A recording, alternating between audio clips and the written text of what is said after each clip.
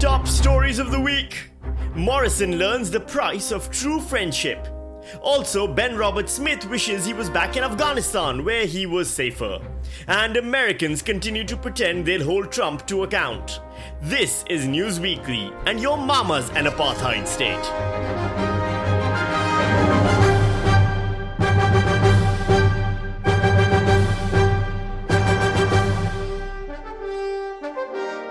Hello, I'm Sammy Shah, and this is News Weekly, where we punch the news in the headlines weekly. Putting the in journalism news now, it's not been an easy time for Prime Minister Scott Morrison. Just in the last few days, Grace Tame wouldn't smile at him. He was blamed for the shortage of rapid antigen tests, and George Christensen is continuing to be George Christensen. So what's needed is a factory reset. The classic method of doing what has been done from time immemorial, to head over to the National Press Club and deliver a speech that celebrates everything the Prime Minister has achieved so far and remind Australia that it voted for him and so it's getting what it deserves. He even opened with a bit of empathy. It has been tough raising your family, keeping your job, doing your job, and I don't doubt many have stayed awake at night after telling their kids or those they care for or those they employ it's all going to be okay, but wondering themselves in the quiet of that night whether it really will be. That sounded like an excerpt from the Prime Minister's diary, given that he's got to be keeping up at night himself after the latest polls. On a two-party preferred basis, Newspoll puts Labor on a margin ahead on a margin of 56 to 44. That's the lowest the Liberal Party has polled since 2018, when Malcolm Turnbull was Prime Minister, and the low poll numbers led to a leadership challenge which resulted in Scott Morrison becoming the PM. And it's not just people liking Labor more than before, they're liking Anthony Albanese a lot more too. As a preferred Prime Minister, Labor's Anthony Albanese has also narrowed the margin between himself and Scott Morrison, with just 2 points separating them for the first time. Now, there's a few things to keep in mind here. Anthony Albanese is closing the gap, but Scott Morrison is still the preferred Prime Minister, those 2 points being a 2-point lead. So, according to the polls, majority of Australians still prefer Scott Morrison as their Prime Minister, which means majority of Australians think everything is going exactly according to plan. Majority of Australians also think The Wiggles covering a terrible Tame Impala song, Terribly, was the best song of 2021. Bad, your chances are slim. So, maybe majority of Australians don't just want Scott Morrison, they deserve to get him good and hard. The important thing to remember here is that polls are completely bullshit. Remember how the polls predicted a 2019 win for Labour? Or that Brexit wouldn't happen? Or that Hillary Clinton would win the 2016 election? Basically, polls are about as accurate as the tarot. You've got more chance of scientific accuracy from that friend of yours who starts every sentence with, "As a Sagittarius." Oh sure, a lot of people are now arguing that the polling methods have since been fixed and they're more accurate, but that's the same thing a tarot reader says when you point out that you got divorced twice, even though they said you'd be married forever before your first marriage. So, once the Prime Minister was done with his speech, did the press focus on major issues facing Australia? Things like our potential involvement in a Russian invasion of Ukraine, or perhaps ongoing trade relations with China? What forward-looking measures the government is putting in place for the next COVID variant? How the economy might survive the current drop in interest rates? Important stuff that the Australian public expect the journalists who steward this nation's trust to ask. Can you tell me the price of a loaf of bread, a litre of petrol, and a rapid antigen test? Is Morrison going on a grocery run? He's the Prime Minister. Of course he doesn't know how much milk costs. I don't know, and I'm a failed podcaster. What is this, season 2 of Succession? How much is a gallon of milk? What? How much is a gallon of milk? I don't know. I mean, who the fuck knows, Dad? Literally, no one knows. Who gives a shit? Ray! Yeah. How much is a gallon of milk? Well, I mean, like regular milk or... You know what? That's a valid question. And it's one that Scott Morrison mentioned when talking to Sunrise the next day, justifying his inability to tell us how much milk and bread cost. I mean, but it depends which bread. I mean, how many different types of bread have people got in their homes these days? How many types of different milk? I mean, not even all the milk actually comes from a cow anymore. So at this point, all of Australia is living through a real-life version of the 2010 Paul's Milk ad. A bottle of milk, thanks. Low fat, no fat, full cream, high calcium, high protein soy, light skim, omega-3, high calcium with vitamin D and folate or extra dollop. I just want milk that tastes like real milk. And then, once they've established that Morrison wouldn't pass the milk bar test, journalists focus on the next most important thing in Australia that needs the Prime Minister's attention right now. I've been provided with a text message exchange between the former New South Wales Premier and a current Liberal Cabinet Minister. I've got them right here. In one, she describes you as, quote, a horrible, horrible person, going on to say she did not trust you and you're more concerned with politics than people. The Minister is even more scathing, describing you as a fraud and, quote, a complete psycho. Does this exchange surprise you? And what do you think it tells us? So basically, we're at the Gladys who sits 2 rows down in geometry class said your breath stinks and all the girls say you have BO level of journalism now. That question, by the way, came from Peter Van Onselen, who spent last week defending his column demanding Grace Tame smile more and is currently facing a civil action by journalist Tegan George, who alleges he bullied her in the workplace.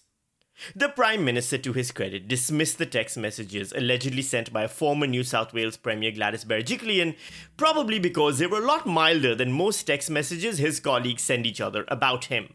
Well, I don't know who you're referring to or the basis of what you've put to me, but I obviously don't agree with it, and I don't think that's my record.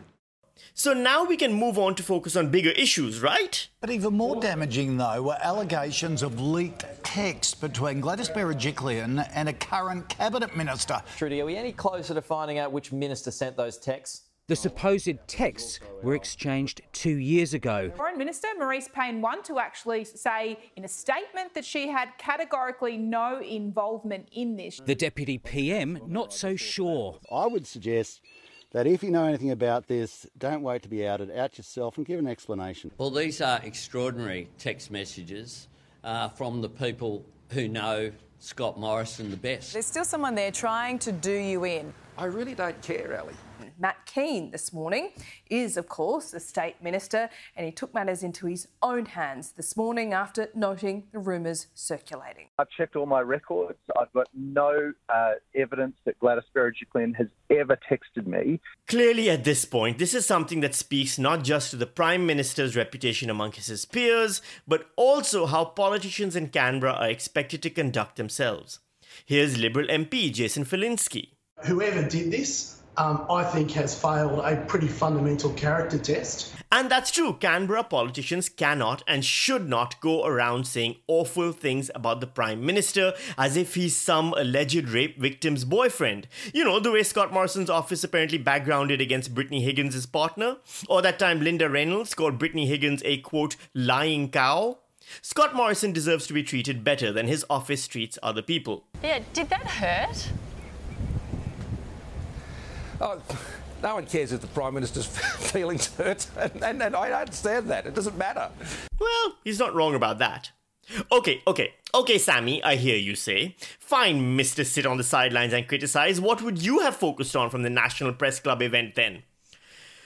Oh, I don't know. How about the moment when the Prime Minister admitted he wishes he'd put the military in charge of COVID response? If I had my time over, I would have put it under a military operation from the outset and not later in the year.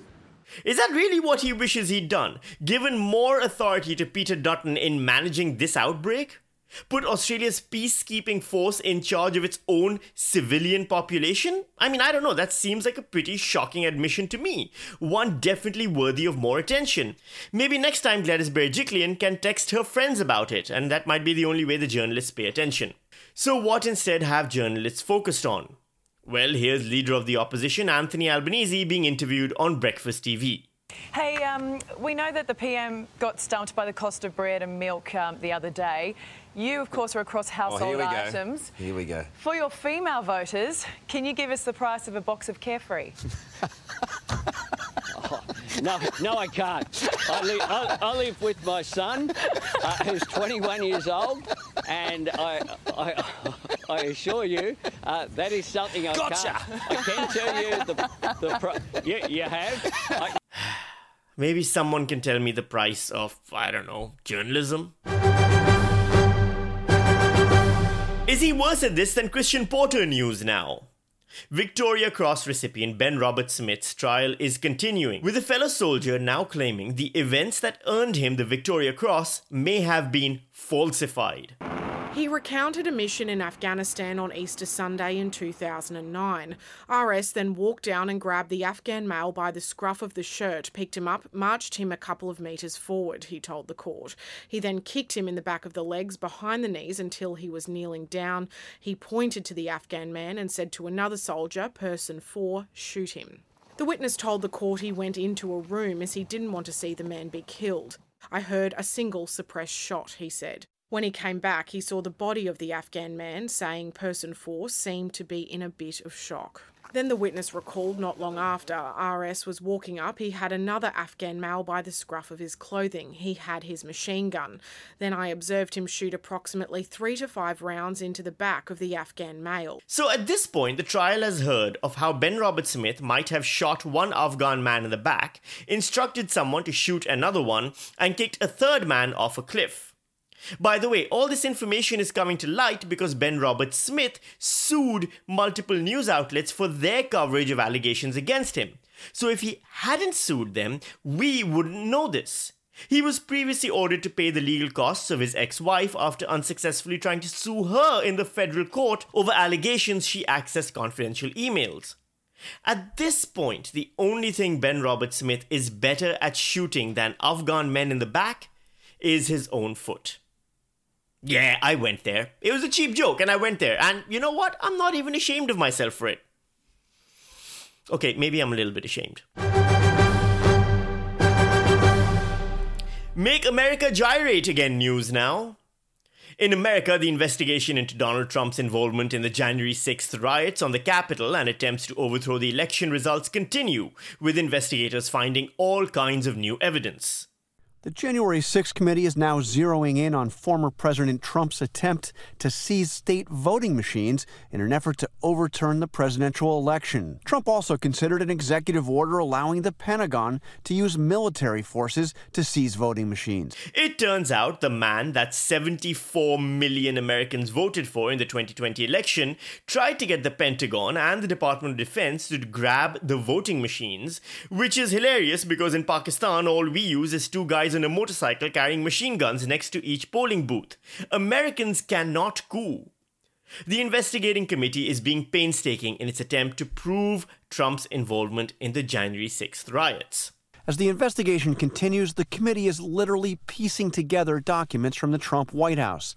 Some of them have arrived in pieces. The National Archives explaining in a statement the documents were, quote, torn up by former President Trump. Someone buy the man a paper shredder at least. Do you know how long it must have taken him to tear up all those pages with his small hands? If only the committee could find some proof that Trump was definitely guilty, some kind of, admission of sympathy for those involved in the attempted coup. You know, like if he was at a rally just a few days ago talking about how he'd protect everyone involved if he got re-elected. Something like that would be amazing to get. If I run and if I win, we will treat those people from January 6th fairly. We will treat them fairly. And if it requires pardons, we will give them pardons because they are being treated so unfairly. If these radical, vicious, racist prosecutors do anything wrong or illegal, I hope we are going to have in this country the biggest protest we have ever had in Washington, D.C., in New York, in Atlanta and elsewhere because our country and our elections are corrupt. They're corrupt. I love that he named 3 cities, then just gave up, because let's be honest, he couldn't name any more. You know what's weird? I miss him. I miss having that batshit crazy president in charge of America just being openly weird. It made American politics fun. When was the last time anyone heard a thing Biden said? I don't even remember what Kamala Harris looked like. America has a South Asian vice president and I'm not even excited about it. At least with Trump, you knew you were getting some entertainment. I'm trying to save the USA, which is in the worst condition and position that I believe it has ever been in. I mean, he's not wrong. America does suck. That's it for this week's edition of News Weekly. As always, you can find me on patreon.com/Sammy Shah. That's SAMISHAH. Please head over to iTunes if you like this podcast. Leave a review, leave a rating. It really helps with the rankings and all of that jargon. Otherwise, I'll see you right back here next week on the next edition of News Weekly, where we punch the news in the headlines weekly.